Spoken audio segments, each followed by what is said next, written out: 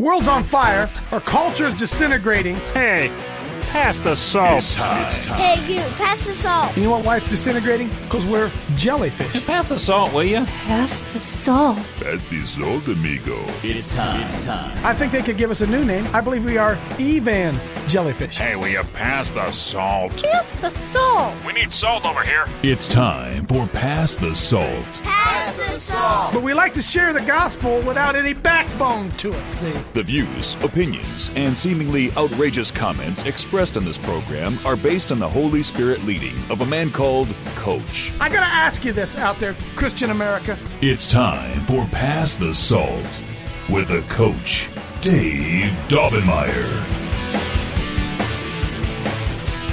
Hey, good morning. I'm just reading right now. Isaiah chapter 58 says, "Cry loud and spare not, and lift your voice like a trumpet." I think maybe I'm going to run down that road here this morning. I want to, again, thank all of you for getting up here. You know, it continues to amaze me, really, really continues to amaze me that the impact that a small group of people really could have if we set our hearts towards it. Really do.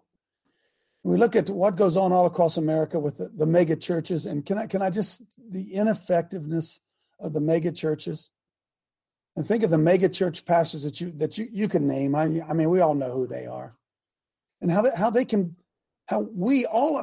can live in the midst of decadence. By the way, root word of decadence is decay. Decay. How we can live in the midst of an absolute decaying of a culture and society, and our churches be so oblivious to it, like it isn't even going on. And so it comes back to my mind. It comes back to the fact that there's really only one reason for it, and it has to be doctrine. It has to be theology. The idea that those of us who are the salt of the earth and the light of the world, why are we being taught and told not to be salt, not to be light? And for the most part, if you think about it, I was part of what they called a mega church. I got my salvation at a mega church. Lord, just let the words of our lips and the meditation of our heart be pleasing in your sight today, Lord, in Jesus' name. Amen. I got my salvation at a mega church. Pastor Rod Parsley, World Harvest Church, Columbus, Ohio, in 1988, January 28th, 1988. And, I immediately adopted the theology of the church. I couldn't remember, I was raised Catholic. And as far as I know, somebody help me out there.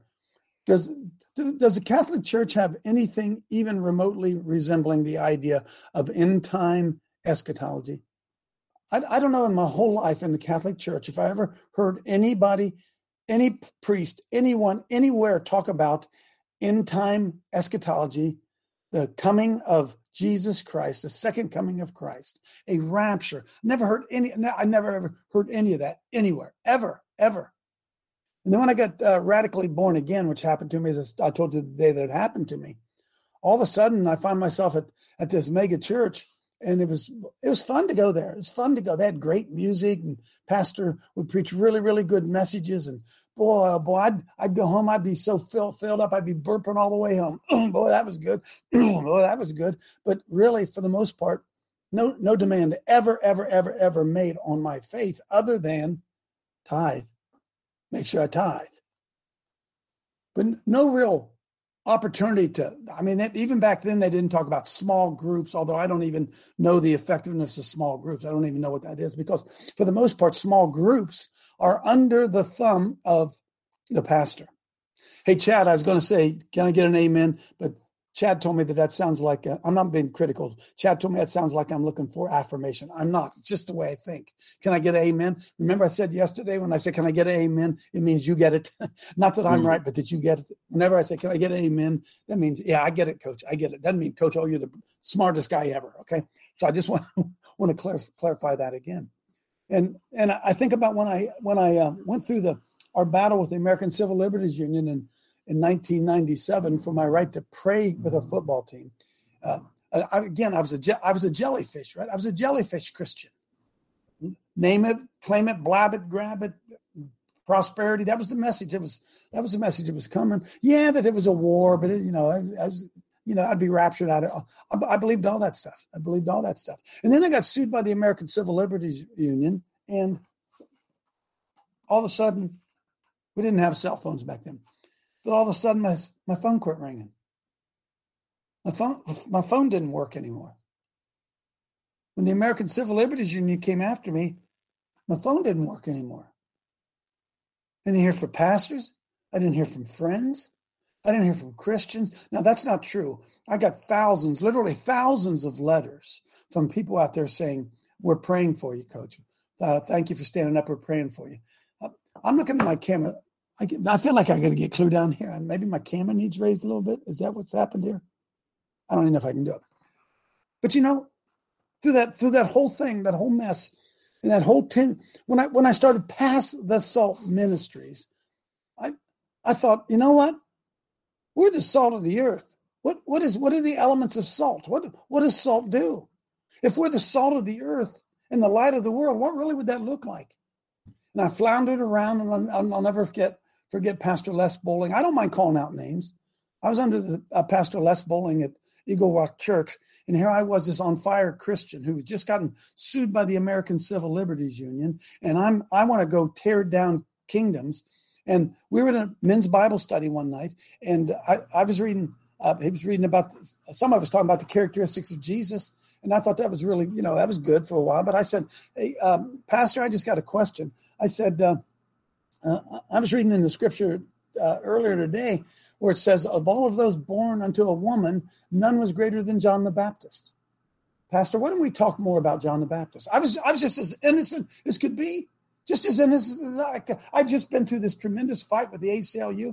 And I said, if John the Baptist, if Jesus told us, it's in Matthew, I think, of all those, somebody find that for me, of all those born unto a woman, none was greater than John the Baptist. I said, golly, I'd like to know a little bit more. Well, you know what happened, right? Somebody look that up for me. You know what happened to me, right? I ended up in the principal's office. Yeah, I ended up in the principal's office.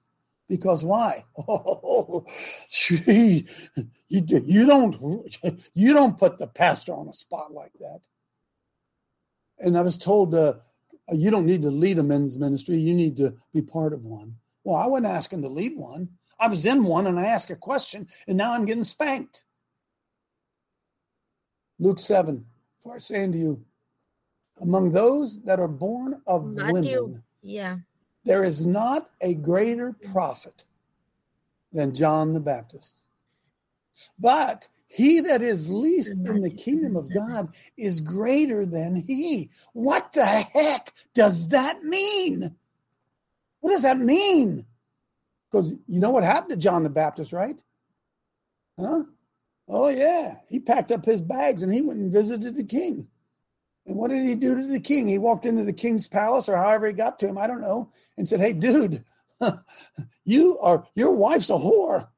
Your wife's a slut, man. What are you doing? You mean to tell me, king, that you up there, all righteous and holy, you go out and get some slut, some other man's wife to live with?" And by the way, they threw him in jail and they chopped off his head. And what did Jesus say about him? There's your boy right there. We won't even talk about it. We won't even talk about that. We want sugar of the earth and twilight of the world. And we're in the mess that we're in. This burdens me every day that I get up. When I look at some of these mega churches, could T.D. Fakes, could he make a difference with his big church? Could Joel Osteen, you mean to tell me with all of... But see, then I get hit in the face. Well, coach, you're fighting against God.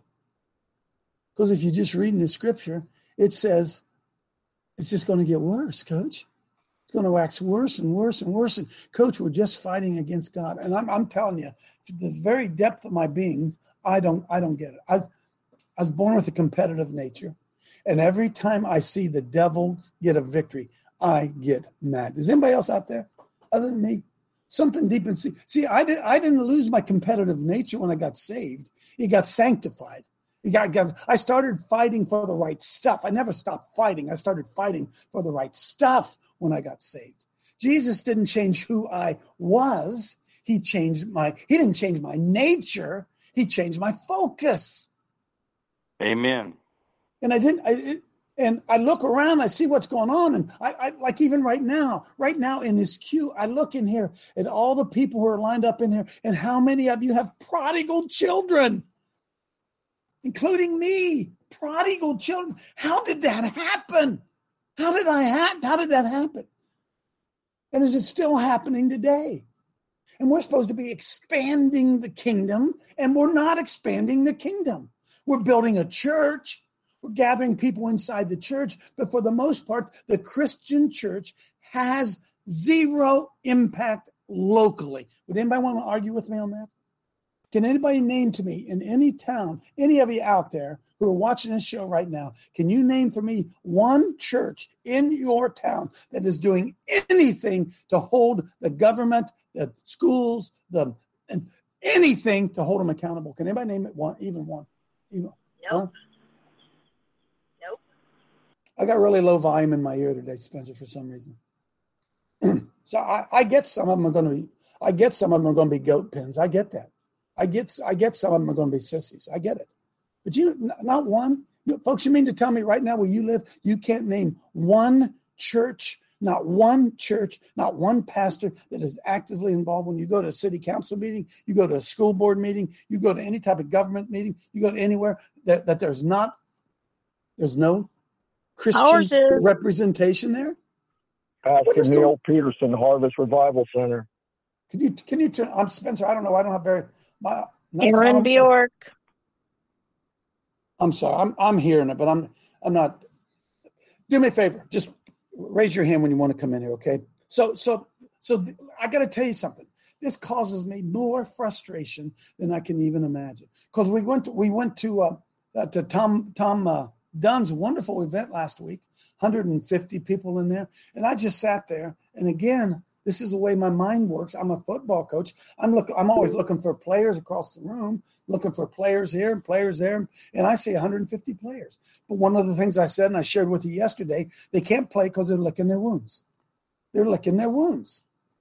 They can't wait to tell you stories about what the devil did to them and the sleep paralysis they had. And it's all real and it's all good, but there ain't none of it us being driven to do something about it. Now, wait a minute. Tom Dunn and his team, yes, they're out there. They're out there doing it. Sure they are. God bless them. I'm for them. But they're not welcome any way, shape, or form in mainstream Christianity. And everywhere you look, the devil's team is running freaking rampant. The devil's team, why is the devil's team trying to seize our schools? Why are they trying to seize our government? Why are they trying to seize the media? Why is the devil's team trying to seize all these things if it wasn't important? If it wasn't important to have control of these levers of influence, why would the devil be after them so daggone hard? Because they are important to have. They are. And we're supposed to have dominion over them. Folks, we're supposed to be running the world, not the devil. That's my greatest frustration. Every morning, such a defeatist attitude, not from you guys, but in general, across the spectrum, the church won't even get involved. And I came across something. I love the Holy Spirit. I love the Holy Spirit. Spencer, I want you to pull this up because this hit me today. Remember I was talking to you about wartime pastors and peacetime pastors, and remember I was talking about all that and the Black Robe Regiment and the Black Robe. Look where we are today. Look at, gee, man. I wonder how many pastors pack in the what do they call that place, in the sanctuary, as if that's a sacred. Don't get me going. Pull this up for me. Pastor stats. I'm going to show you something. Here, folks, here's the great divide. See, here's the great divide. Sorry to number them this morning. Michelle got up a few minutes ago. I was talking to her. Here's what has to happen. Hey, folks, look, you have to become the pastor. You. Look, are you looking at me? The church model is horribly broken. And I don't say this to be mean. I say this to be honest with you. And the last thing we need is another church. Wait a minute. Another church modeled and patterned after the current church.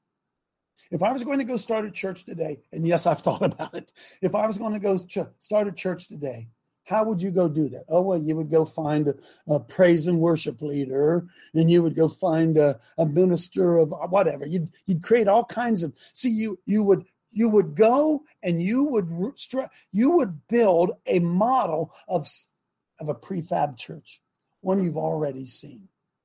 And then you would do that. You would build that church, and then you would get into a comparison on why is his congregation growing and mine isn't? What are they doing over there that we're not doing here? And maybe if we just start, Annie, my little granddaughter stayed with us last night. Maybe if I just started to copy some of the same things that they were doing, maybe then our church would grow. And they're having Easter egg hunts and drops, and they're doing. Well, maybe that's what we need to do. Maybe that's what we need to do. And as a result, the real warriors of Christ, they don't even know where to go. Annie, say hi to him. Hi. Okay, you back up and let Gigi give you some pancakes, some waffles. Love you, baby. Huh? So look, folks, look. You can do it. You can do it. And I'm going to tell you something. Remember I talked about all politics becomes local? I'm going to tell you that. All church becomes local too. I'd rather have 10 people around me that I really knew I could trust than 500 in a big building. And I don't know anybody in there. And I go in there and I play church and I raise my hands and I sing the songs. And I do the smoke machine. I do everything everybody else does. And then we think that's Christianity because it's personalized Christianity. Hey, folks, I'm going to tell you something.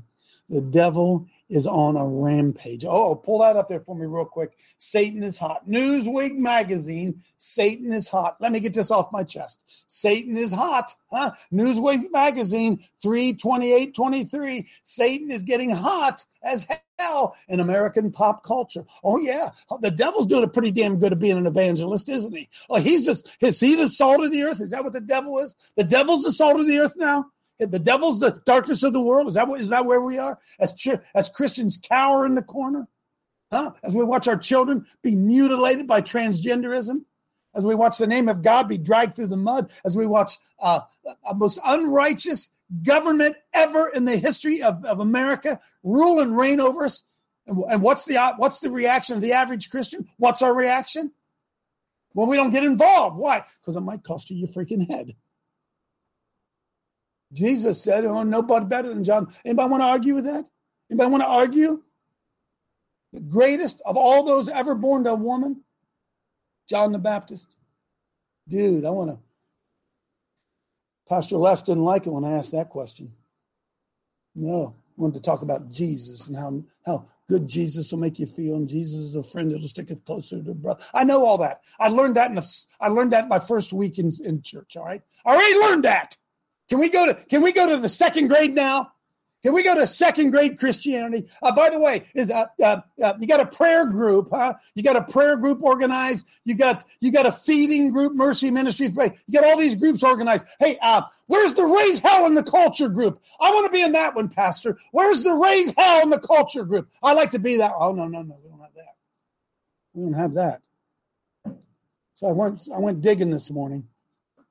Pull that back up at pastor stats. Huh? Yeah. I showed it. Huh? Aging of America's pastors. Now, look. What did I tell you? That the guys in the pulpit today are incapable of fighting. Look at me. Are you looking at me? I'm 70 years old. I was born in 1952. So let's say that I got saved in 2000, which is pretty close. I got saved a little bit before that. So I got saved in 2000, and I decided in 2022 that I wanted to be a pastor. And so in 2022, I looked around at the culture, 2002, I looked around at the culture and society, and everything was going pretty good. And so I thought, well, I'm gonna build me a mega church, and so I built a church model, and then all of a sudden, about 18 years later, you get to 2020, all of a sudden there was an earthquake in America, everything in upheaval, and the guy standing in the pulpit had no idea what to do about it because they were raised as evangelifish. And their only solution was they didn't have one. The rapture became the solution. So I was looking at some of the aging of America's pastors. Scroll down through this a little bit. I'm going to show you something. Hey, you folks, you need to start a home church. You do. You say, well, I can't. I'm not qualified to do it. Why not? Why aren't you qualified to do it? Look at this. Pastor age brackets, 1992, 2017. There's a cleaning out that's coming. But look, I'm not optimistic about the new guys standing in the pulpit, to be honest with you. The sissy-haired, puffed up. Oh, my. See, they're the tolerance group. The tolerance group has taken over the pulpit now. Now they want to be pastors and they want to receive homosexuality and diversity. And because you teach what you know, right? So the age brackets, look at that. 1992. Medium age of pastors in 2017. The average pastor was 54 years old. In 1992, he's 44. Today, they're 54. In fact, if we add how many years on, 6 more years, they're 60. They're 60 years old, the average guy in the pulpit. And he's 60 years old, and he grew up in a time of peace. So he doesn't have any idea how to fight. Scroll on down. They're retiring. Look at this.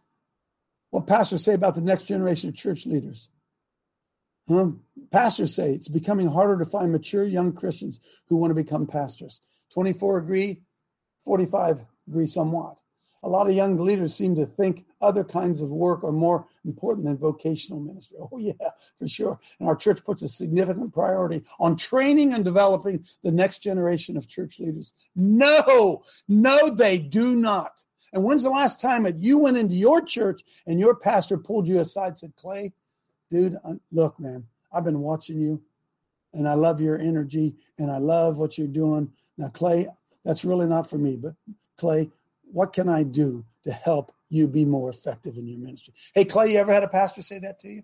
Anybody out there ever had a pastor say to you? Say, Coach, boy, I'm sure glad to see you out on those streets. I don't have time to go do it, but Coach, is there anything I can do? Is there anything I can do to help you? Anybody ever hear that from your evangelifish pastor? And the answer to the question is no. And so then what do we have now? Now we have coming into the pulpits these sissy men. I wish I could take you on my phone and show you the number of sissy men pastors I watched inviting people to Easter Sunday. You feel my frustrations, huh? Because again, we should be so winning. Oh, wait a minute. I get it. We win in the end, don't we? We win in the end. Mm-hmm. They say, Coach, what are you doing? What are your credentials? What are your credentials to be a pastor? I said, well, first of all, I'm not a pastor. I'm a coach. Don't call me that. I'm not a pastor. I'm a coach. And I have a long history of coaching people. And by the way, when I got born again in 1988, I got the infilling of the Holy Spirit, which, by the way, is something the majority of pastors do not have. You don't have to say amen. I'm not looking for affirmation. I'm telling you that what is coming. Do you understand what they did to Donald Trump yesterday? Can anybody name for me 20 people who should have been indicted before Donald Trump? I'll wait. Give me the name of 20 people who should have been indicted before Donald Trump. Can anybody name one? Hillary. Obama. Pelosi. Yep. Okay. So what? Huh? It's all distraction. See, it's all distraction. But got to remember this, that Trump said that they're not after me, they're after you. And so what we see going on right now is we see Christians who have absolutely lost their salt, their effectiveness in being the salt of the earth and light of the world. And if you don't think that the gospel can be promoted through government, you're crazy. Now look, salvation cannot be prevented or promoted through government. Government can't save you. But government can sure prevent you from falling into a pit. Government can. Government would arise and say, no, abortion is wrong. Divorce is wrong. Same-sex marriage is an abomination. If the church began to stand up and defend those things, then what? Then we would be able to see the effectiveness of the church, the salt of the earth and the light of the world. And John the Baptist was the greatest ever born unto a woman because he led a revolution. It all started after they took his head off, you know. Huh? Oh, yeah. Yeah, it did. It did. I don't know where I'm taking this morning. Other than all of us, we better understand the times in which we live and understand what's going on. Pull up, nice won't cut it. Nice won't cut it. I saw this a couple days ago, maybe a week ago now. Being winsome and nice won't cut it anymore, Christian. Scroll on down. This is really good. You can read all of it. Go down about halfway through it, Spencer, because I want to read something to you. Then we'll shut up. I'm going to shut up. Right under. Keep going. There's some good stats in here. Okay, right there. I'm sorry, I didn't even catch the guy's name. Doesn't matter. As I wrote nearly a year ago after the Uvalde shooting, the question we ought to be asking ourselves is not why does this happen, but rather why does it not happen a lot more? We live in a society that's past its breaking point. Everything that used to give life meaning has been taken away, driven far from the reach of ordinary people, were made an object of ridicule. Love of one's nation and people is both mocked and called racist. The normal impulse to desire a spouse and children is ripped apart by divorce, feminism, sexual perversion, and then out of reach for many by worsening economic and social conditions. Are you guys with me? Because we're not the salt of the earth. We're not the salt of the earth. We're at war, and we don't think we're at war. We're at war, and we don't think we're supposed to fight. Maybe that's it. The major institutions of the Christian faith that provided a spiritual foundation for a once great nation, the mainline Protestant churches, were hollowed out over a century ago. And now with teary-eyed female pastors offering moralistic, sentimental discourses on chicken soup for the soul at best and gay, transsexual, anti-white, race hate, Marxist propaganda at its worst. The churches that grew over the last century, scroll down, please. The churches that grew over the last century in response to the mainline apostasy retained their adherence to the Bible, but are largely beset by pragmatism that places church growth ahead of faithfulness. The result has been precious few Christian leaders willing to defend the Christian faith in a way that matters to a culture in free fall. Somebody say amen. I'm not looking for affirmation. Amen means I agree. I agree with that. Amen. So you see, that pragmatism that has infected the church is responsible for much of the cultural rot we're experiencing. The entire ethos of selling the Christian religion as a lifestyle product you separate from and add to your pre-existing way of life has dominated the practice of ostensibly conservative American evangelism. In other words, Christianity has been an add-on feature of your life. It hasn't been at the root of who you are. It was a convenient arrangement for a lot of people, especially when you lived in a culture that enjoyed the fruits of 2 millennia of Christian cultural formation. You could separate the Christian life and keep it self-contained to Sunday morning and maybe a few small group activities throughout the week. You can keep spiritual talk separate from talk of your work, of news and politics, of sports and entertainment. That was a convenient arrangement when the entire society, Christian or not, agreed that marriage was between a man and a woman, foundational to civilization, that men and women are entirely distinct and immutable sexes, and you had functioning, well-ordered communities where people could reasonably agree, expect to trust one another. But that convenient arrangement no longer exists. Are you guys picking this up? Are you picking this up? It ain't your grandpa's America. Today you live in a negative world, with negative world just being deadly. No longer do you live in a place where there's a distinction between a Christian and fighting the cultural war. Those 3 9-year-olds that monster shot were not consciously combatants in the cultural war. Those little kids that got killed, they didn't even know they were in a war. We knew it, but they didn't know it. They were not little James Dobsons. They were just Christian kids being raised in the nurture and admonition of the Lord by Christian parents. But we've reached a point where simply being a Christian means participation in the cultural war is now unavoidable. You can no longer not be engaged. Amen. You may not want your children involved in the cultural war, but if they bear the name of Christ, they are part of it, whether you like it or not.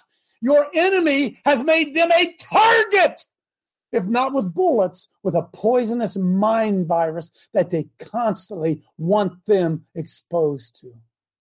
Boom, huh? Boom, Vinny. Boom. It's well past time for Christians, particularly Christian leaders, to recognize this. You have enemies.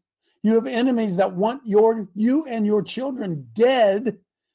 You have enemies you need to fight. Your desire to win them over through niceness is a weapon they wield against you. They manipulate your desire to avoid conflict. They know that you're terrified of offending anyone, since that will negatively affect church attendance. And so they've rolled over you. They've destroyed your culture and have now made you a pariah in your own country. You are not going to winsome your way out of this. You can choose to remain silent out of cowardice, or you can begin to fight an evil ideology that could not in a more stark rebellion against the creator of heaven and hell. Amen. You need to be preparing your schools, your churches, your homes, and yourselves for this spiritual war. It's coming, dudes. It's coming. You need to have a plan in place. You need to have men willing to protect your people with force. You need to be physically able to protect your family. You need to be getting in better shape. You will notice the 2 police officers who dispatched the trans terrorists did not have dad bodies. Hard times are here. It is no time for soft men. Unless you think this is an unprecedented time in your history of the church. Oh, it is not. Violent individuals provoked by the government to attack dissident Christians is nothing new. One more paragraph. It's even part of our Anglo-Christian tradition.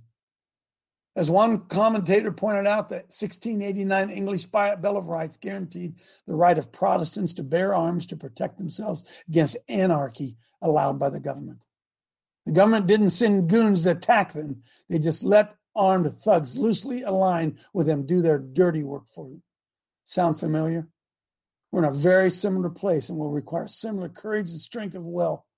The Protestant churches of the 17th century England had strong leaders, strong fathers, and men who believed so strongly in the Lord Jesus that they were ready to die for him. Do we have such men and such leaders? And if you're reading this, you are the answer to this question, one way or another. We've reached a crossroads in the country. Either biblical Christianity or sexual degeneracy will be tolerated. I'm reading that again, Spence. We've reached a crossroads in our country. Either biblical Christianity or sexual degeneracy will be tolerated. They can't both be tolerated. One will be eradicated by the other. This will not be the last time Christians will be martyred by mentally ill leftist freaks. Boom. Will you have the courage to take a stand for righteousness and truth?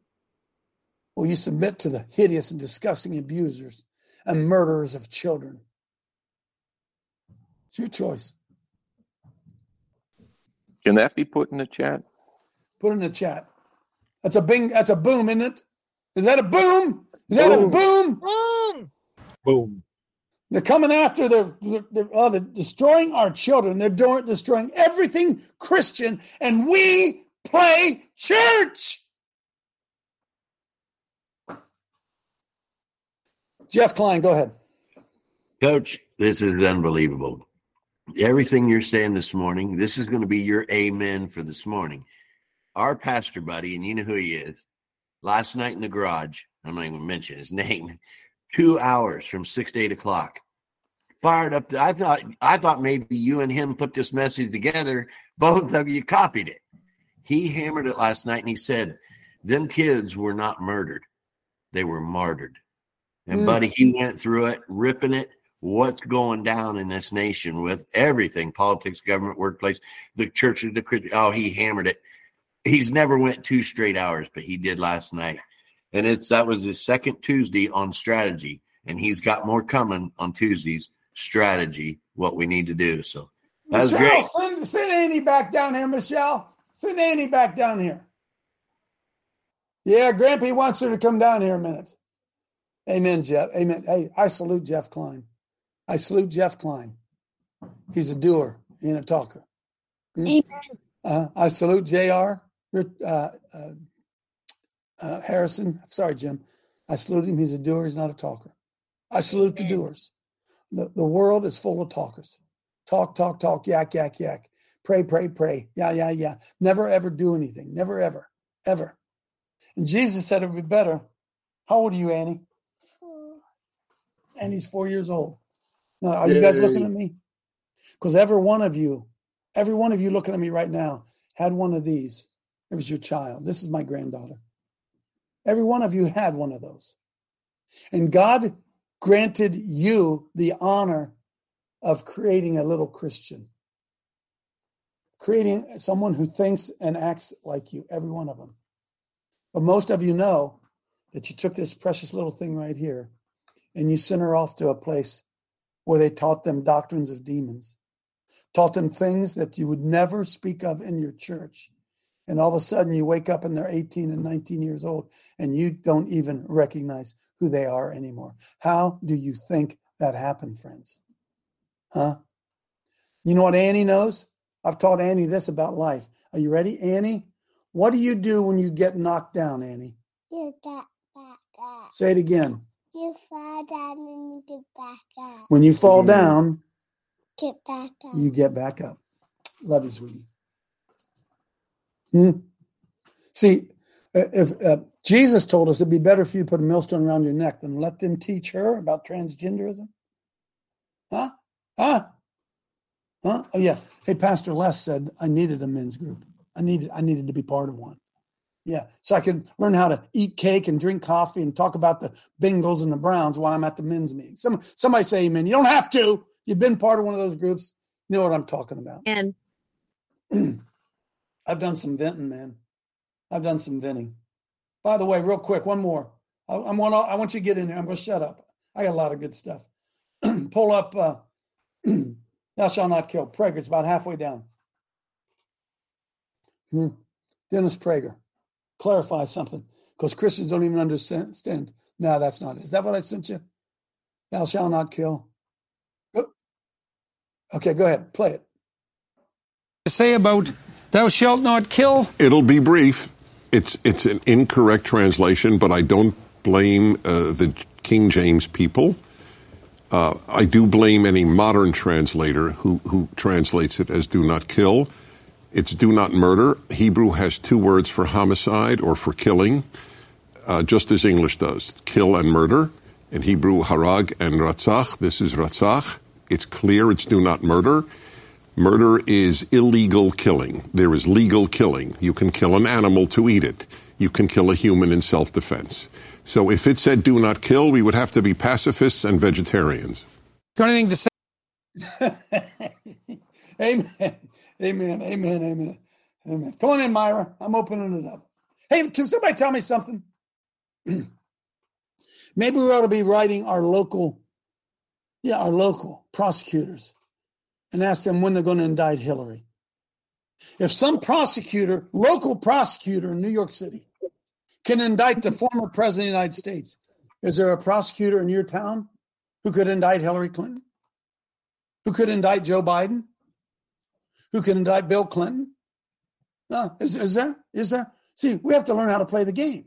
We have to learn how to fight back. We have to learn what it means to be the salt of the earth. Go ahead, Myra, then Deanna. yes, Coach. Thank you, Holy Spirit, for leading us in all the truth. And in regard to the pastors, we have very good pastors, but for the ones not capable of fighting, Genesis 1:27 through 28. So God created man in his own image. In the image of God created he him, male and female created he them.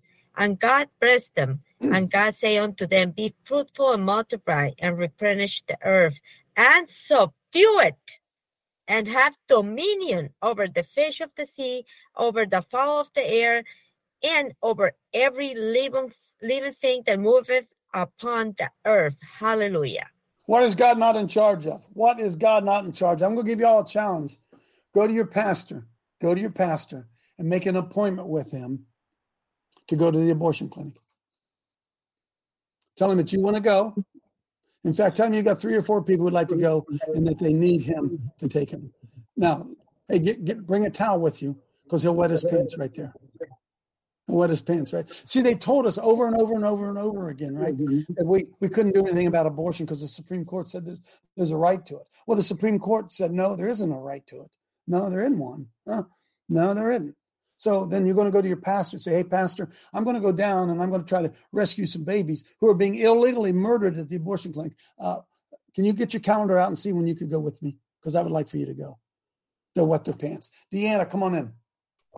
Good morning, everyone.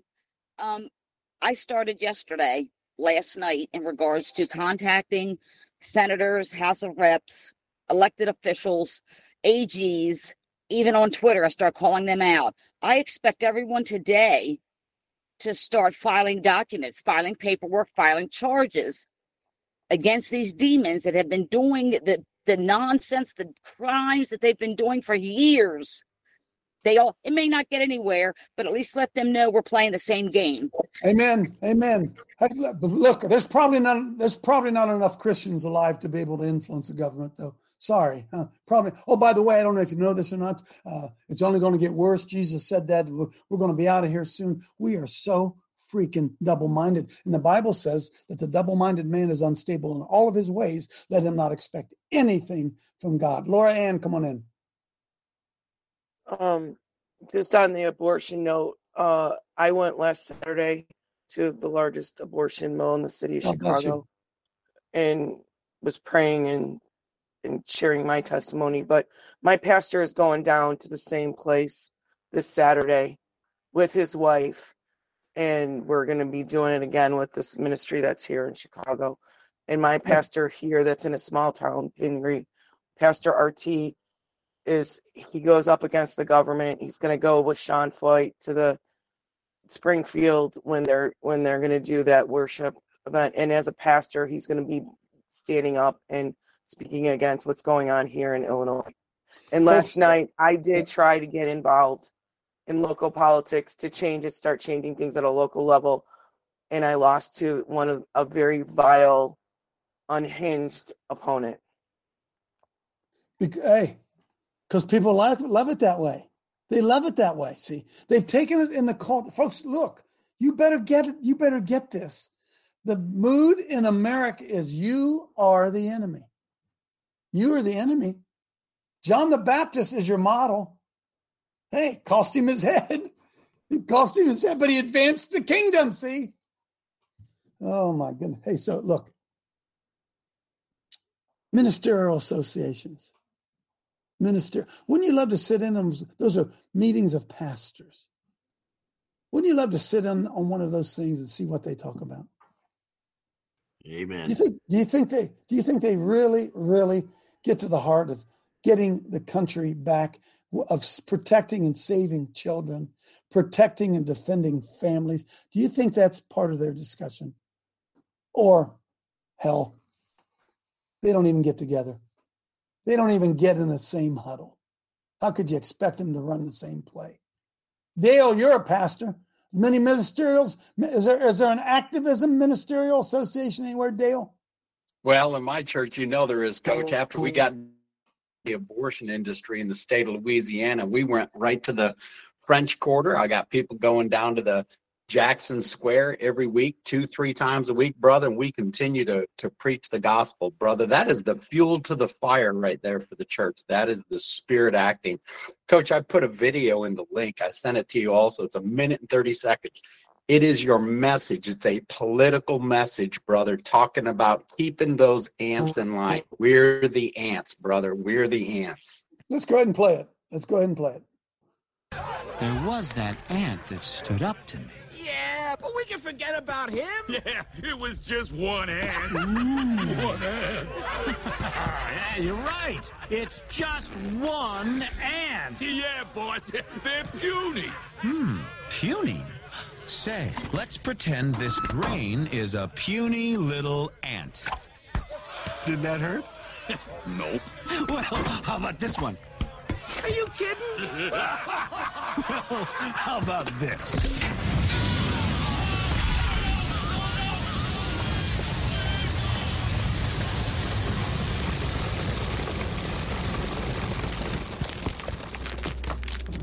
You let one ant stand up to us, then they all might stand up.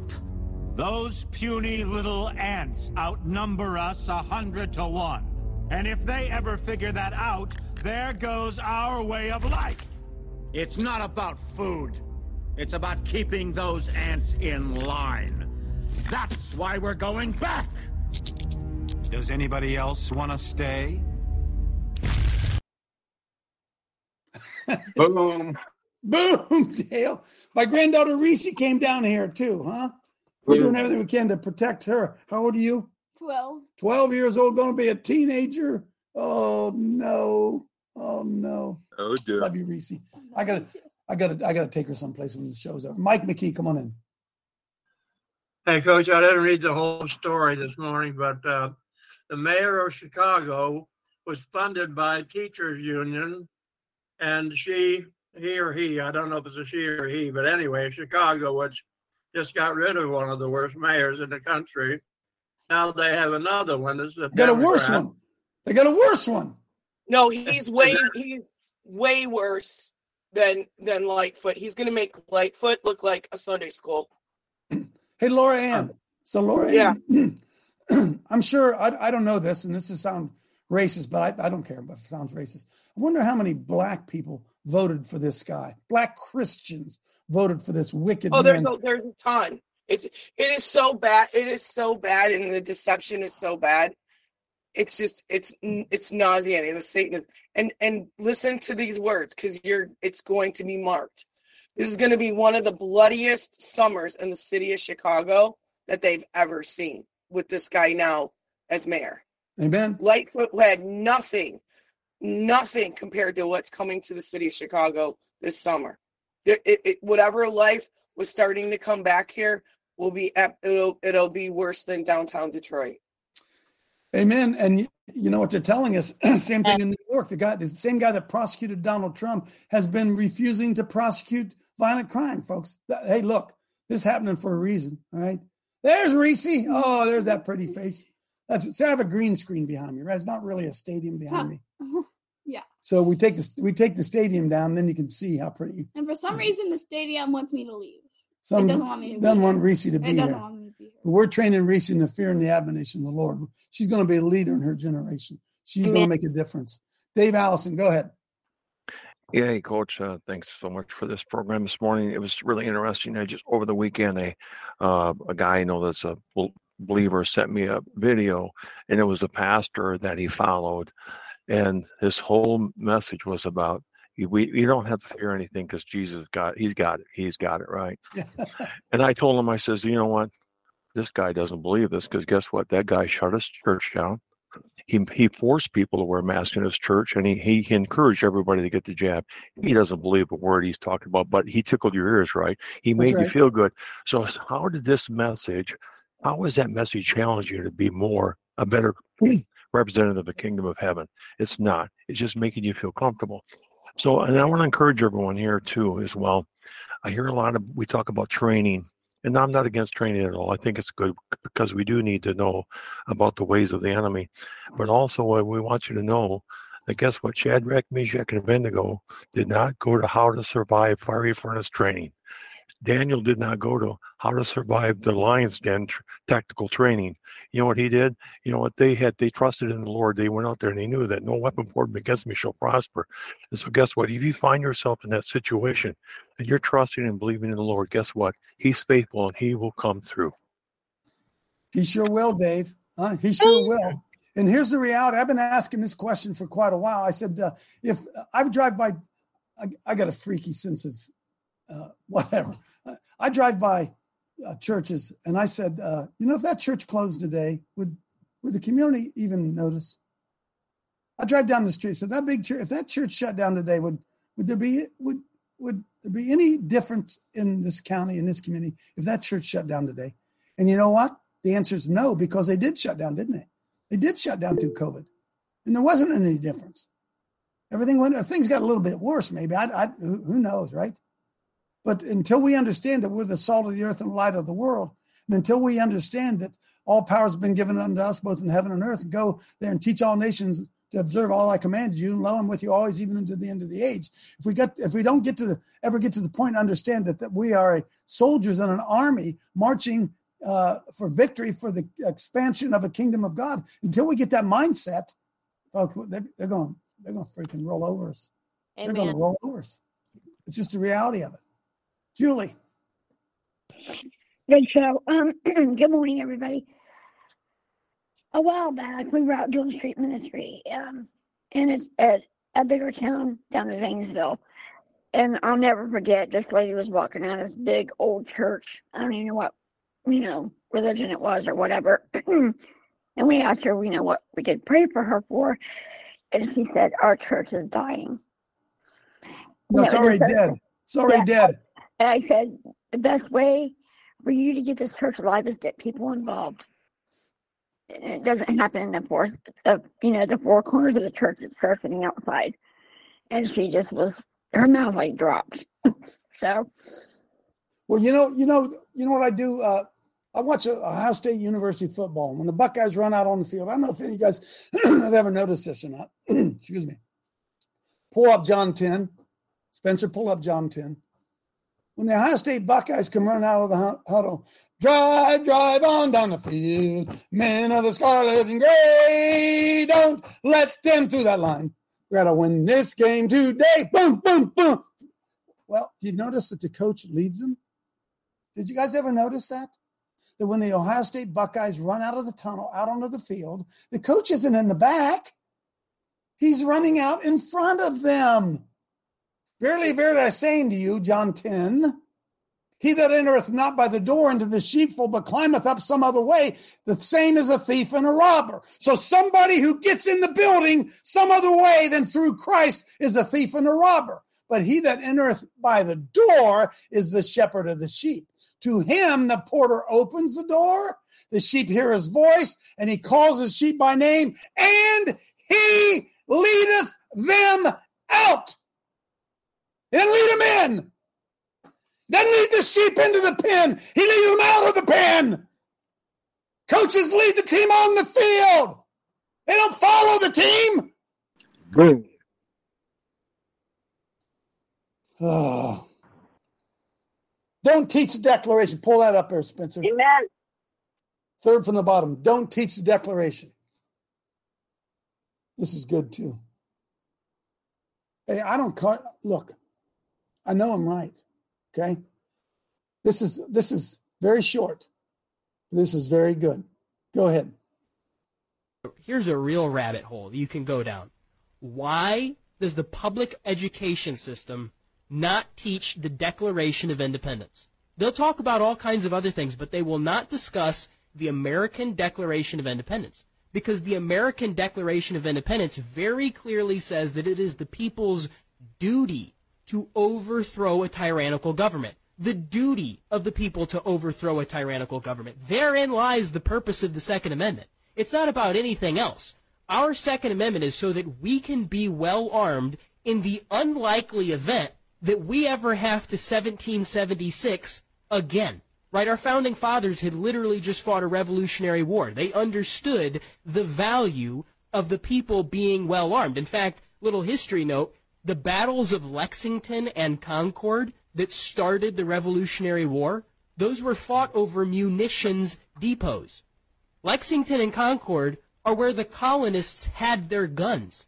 And the British understood that if the colonials were well armed, they had a problem on their hands. So they tried in the middle of the night, they tried to go take the guns. That's where the infamous the British are coming, because they had a system set up because they feared that the tyrants would come try to take their guns. Well, does that sound a little familiar? Does that sound like something that, I don't know, maybe we worry about today? I think the reason they don't teach the Declaration of Independence to children is because if they did, it would red pill the crap out of a whole bunch of young people all across the country, because they would read the grievances of our founding fathers, and they would say, well, hang on, wait a minute. Those are the exact same grievances that I have today. See, history never changes itself. It's cyclical. It just repeats over and over and over. And we're not that far off from history repeating itself again. And I think that that's the reason that they don't talk about the Declaration of Independence in our schools. In fact, another reason that they don't discuss the Declaration of Independence in our schools is because the Declaration of Independence directly mentions the name of God Almighty multiple times, right? It says that we understand that our rights are given to us by God and not government. Well, that was a very revolutionary sentence in and of itself. It was a very, very big deal, right? Whenever Thomas Jefferson wrote, "We hold these truths to be self-evident, that all men are endowed by their Creator with certain unalienable rights," if that sentence alone was thoroughly understood by all of the young people in America, we would have a generational switch like you've never seen before, because people would understand the principle. Wow, huh? Boom. Wow.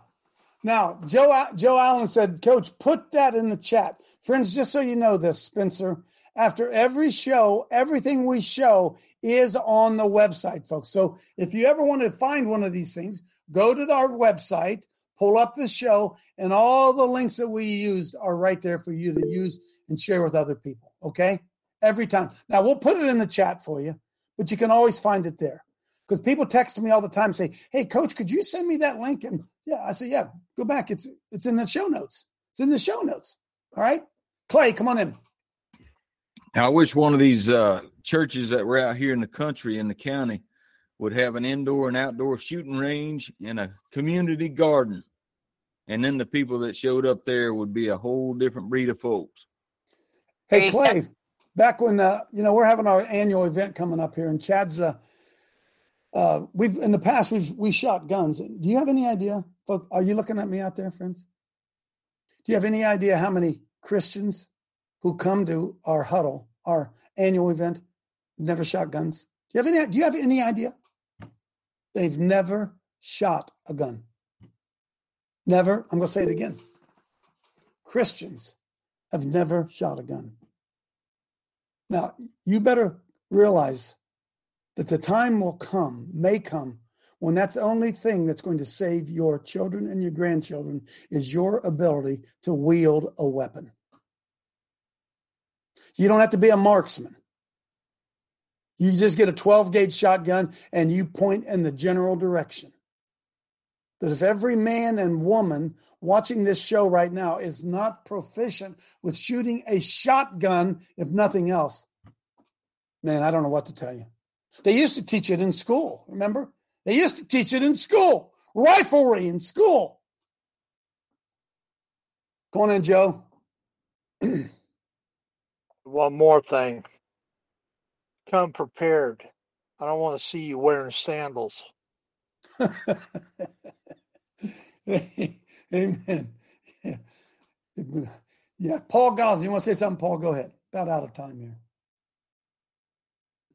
Yeah, I just wanted to, just so you know, it's the fear that they have with it. So you can just take a gun and shoot it in the ocean. Can't miss that.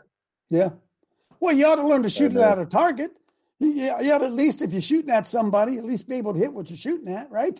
No, I was just talking about a mistake I made when we were together, buddy. That happened. Those things happen. Let me end on a light note here today. This show's so heavy sometimes, isn't it? I'm sorry that it is. Play Birth of Wokeness. Birth of Wokeness. This is, I don't know where I came across this. This is satire. This is starting, this is when wokeness began. Go ahead. It is the unalienable right of every man or woman to rid himself or herself. Agreed. Thank you, brother. Or sister.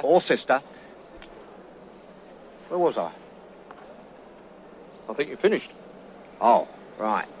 Furthermore, it is the birthright of every man or woman. Why don't you shut up about women, Stan? You're putting us off. Women have a perfect right to play a part in our movement, Reg. Why are you always on about women, Stan? I want to be one. What? I want to be a woman. From now on, I want you all to call me Loretta. What? It's my right as a man. Well, why do you want to be Loretta, Stan?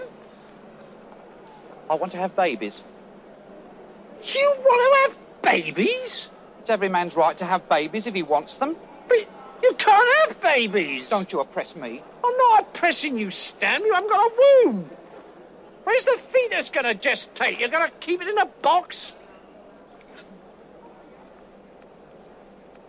Here, I've got an idea. Suppose you agree that he can't actually have babies, not having a womb, which is nobody's fault, not even the Romans, but that he can have the right to have babies. Good idea, Judith. We shall fight the oppressors for your right to have babies, brother. Sister, sorry. What's the point? What? What's the point of fighting for his right to have babies when he can't have babies? It is symbolic of our struggle against oppression. Symbolic of his struggle against reality. Amen. Amen. Hey, start your own church. Start your own church. You're more than able. That's what's going to save us. God bless you. Got to run.